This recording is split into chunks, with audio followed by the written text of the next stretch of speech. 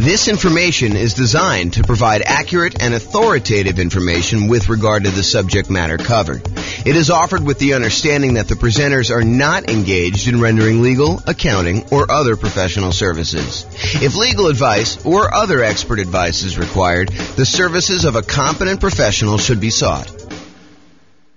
Welcome to the Minneapolis Real Estate Investing and Real Estate Financial Planning Podcast. Learn all about investing in real estate in Minneapolis, Minnesota, with a combination of real estate financial planning and modeling with numbers specific to Minneapolis. Plus, syndicated, more generalized recordings of live and pre-recorded real estate investing classes, not all of them specific to Minneapolis. Be sure to stay tuned after the podcast for a message from our sponsors. Well, good morning and welcome, everyone. I am your host, James Orr, and today we are going to dive deep into exactly what affects your private mortgage insurance rate. You might think that, hey, look, private mortgage insurance, PMI, the rate that the lender charges you for opting to get a loan with less than 20% down, that is just some made-up number. Turns out it is not a made-up number. Turns out there are some very significant primary factors that go into what your private mortgage insurance rate will be, and also some kind of secondary adjustment sort of things that they have in there as well to determine what your PMI rate is. So quick recap before we dive into the factors. Private mortgage insurance is insurance that you pay for to protect the lender in case you default. The lender would prefer it if you put 20% down. You want to go get a loan from a lender, they're going to want you to put 20% down. However, you say to them, hey, look, I am less interested in putting 20% down. I would really prefer to put 15% down and buy this investment property. Or I would prefer to go put 5% down, move into the property, live there and house hack, and then maybe some point in the future convert it to a rental. Or maybe I want a nomad where I want to buy a property with 5% down. I want to move into the property, live there for at least a year till I save up for my next down payment, and then move out, convert that previous one to a rental, and repeat this process until I have as many rentals as I want. And you're like, look, and the lender says to you, look, I'll tell you what, I would prefer it if you put 20% down. In fact, I would prefer it if you put more than 20% down, because then I am even more protected. And I will reward you by putting more down by improving your interest rate. So not only will your interest rate be better if you put more down, but you'll also be borrowing less. So therefore, your cash flow, when you eventually convert this to a rental property, or if you're buying it straight up as a rental property, will be better. However, I'm not unreasonable. I will tell you what I'm willing to do. If you insist on putting less than 20% down, I will make you that loan. I'm going to charge you a slightly higher interest rate, and I'm going to require that you go to this third-party insurance company, and I'm going to request that you pay them a premium that protects me in case something happens to you and you end up defaulting. Okay? And so you say, okay, I'll tell you what. I want to put up 15% down to buy this investment property. I don't have to move in at all. Or I want to do some type of house hacking or nomading or strategy where I'm buying like a property that I am going to live in some other form, and I want to put less than 20% down. So I am willing to do that. What impacts my private mortgage insurance rate? What determines how much my rate is? And that's what we're covering today. So here are the primary factors.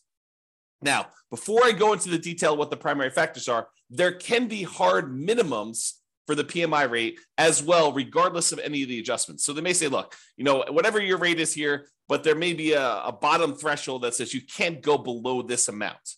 So realize that there may be some adjustments you get where you get a benefit of having this thing, or there may be other ones where it's sort of like a penalty where they will charge you more for doing it. Okay, so what are the factors? And think about it from their perspective, right? This is a third-party insurance company who is going to insure the risk to the lender that you will default. So what are the factors that go into whether they will have to pay out? Because that's how insurance works, right? Like if you're going to get insurance on your house and the lender might have to replace your house if it burns down, one of the things that they're going to want to know is, well, what am I on the hook for? How much of a house am I going to have to replace? So what is the value of the property and what is the insurance amount you're going to want to have coverage for?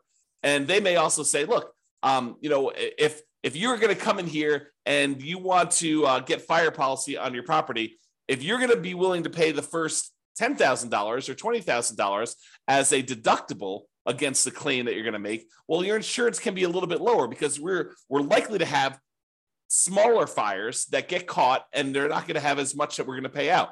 Whereas if you say, look, I only want to have a $500 deductible, then your premium, how much you have to pay for that insurance, is going to be higher. Similar things are happening with this private mortgage insurance, where they're looking at the factors and how much they might need to pay out. So for example, what is your loan to value of the property? If you're at 19% down payments, you're very close to that 20% down, and they may have to pay out only 1% if you default, because the lender only has coverage for 20% of the property value. Like if they are looking at that and they only have a small amount that they might pay out, the private mortgage insurance premium is going to be lower. If your loan to value is higher, if you have only put 5% down and they might have to pay out 15 or 20% in order to protect the lender, your premium, your private mortgage insurance premium, is going to be higher. So the higher the loan to value, the higher the PMI is going to be. Okay.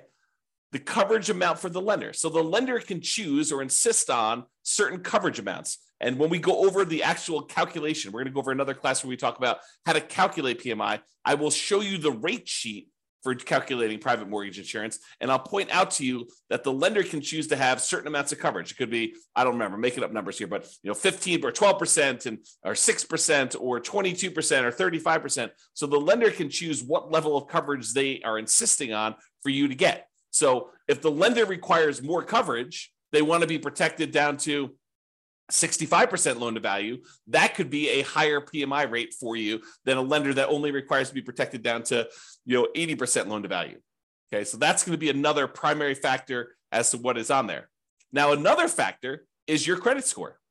Another reason for you to take the time to make sure that you improve on your credit score, because the credit score is going to be a major factor in what your private mortgage insurance rate is. When we look at the primary table, when we do the calculations on how to calculate it, you're going to see that like credit score is the main thing going across the top that basically says, let me pick the credit score I've got. Let me pick what loan to value I'm doing. And those are like the two big ones that it's going to determine what it is. And then of course, they've got all the different coverages for the lender on the left-hand side as well. But those are like the two big ones that you decide on what your kind of primary rate is. Okay.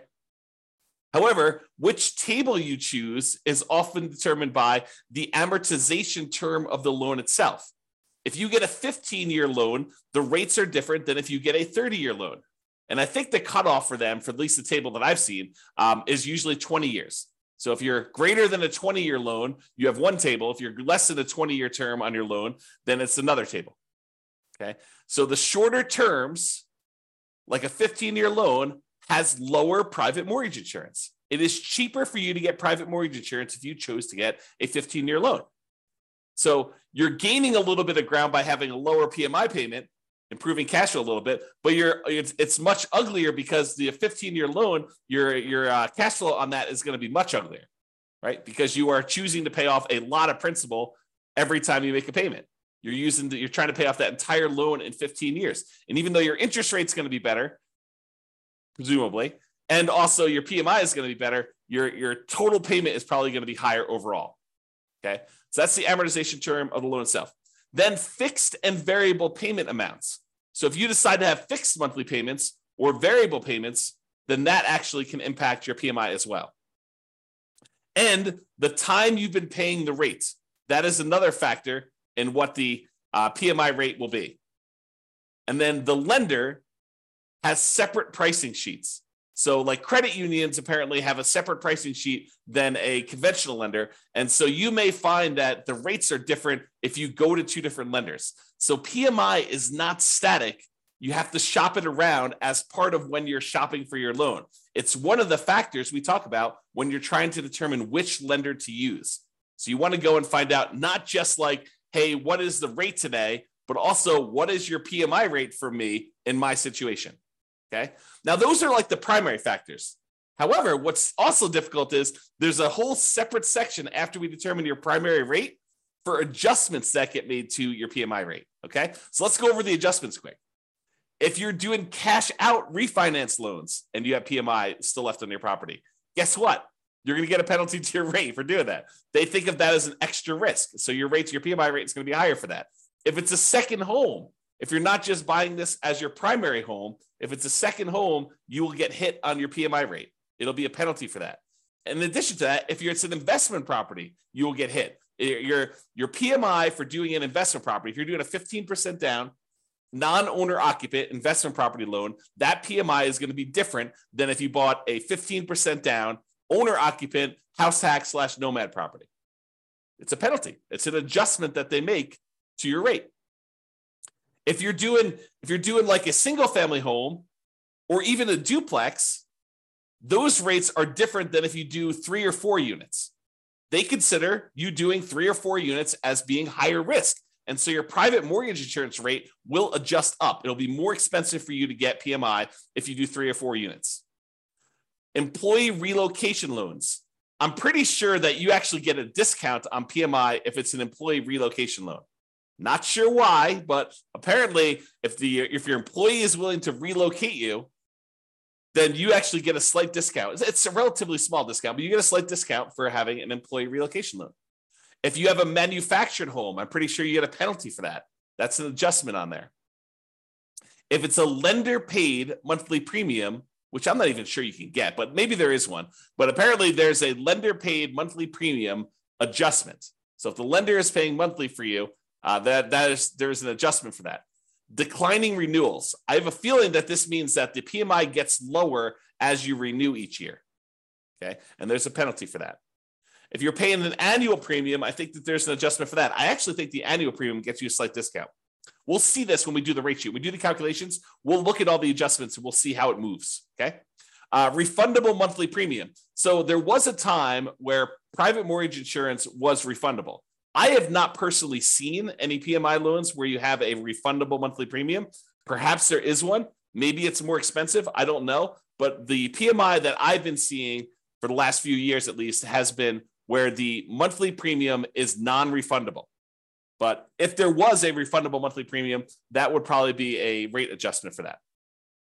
Now, if you have a high debt to income ratio, if your debt to income ratio is greater than 45%, then there's an additional penalty for your PMI rate. So like not only is your credit score a major factor in what your PMI is, but if you have a really high debt to income ratio, if you're kind of like pushing that limit and trying to get in and purchase a property that's more expensive, that's going to push you over that 45% DTI, that will also impact your PMI rate and actually make it worse for you for your debt to income, because it's like penalizing you and then saying, oh, we're penalizing you because you're already high on your DTI. It's going to be a higher DTI anyway, because we're going to add to that. Now, here's an interesting one. If there's more than one borrower on the loan, it does reduce your PMI rate. So if you're just getting a property yourself, PMI is one rate. However, if you and your spouse or you and a partner end up getting a loan on a property together and you're both on the loan itself, actually PMI can be reduced, which is interesting. And we'll see the order of magnitude of these adjustments. We'll show them to you when we do the calculation. I think I'm going to do the calculation in the next class. It's either the next one or the one after that. So next week or the week after that.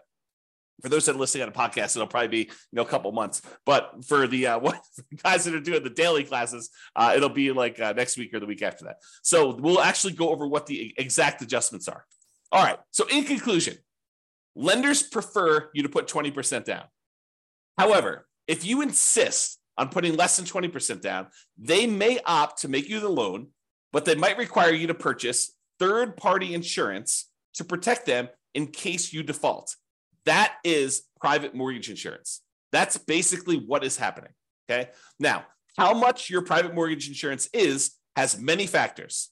There are some primary factors that matter more, and then there's some additional adjustments that have a smaller impact, okay? So when we go and we show you how to actually calculate it, we'll walk you through that whole process. Now, I'm going to like steal my own thunder and ruin my class where I tell you how to calculate it and tell you the best, the easiest, the most straightforward way for you to determine what PMI is to call up your lender and say, here's my situation. Let me get qualified with you. What is PMI for me? and they will be able to tell you exactly what your PMI is going to be.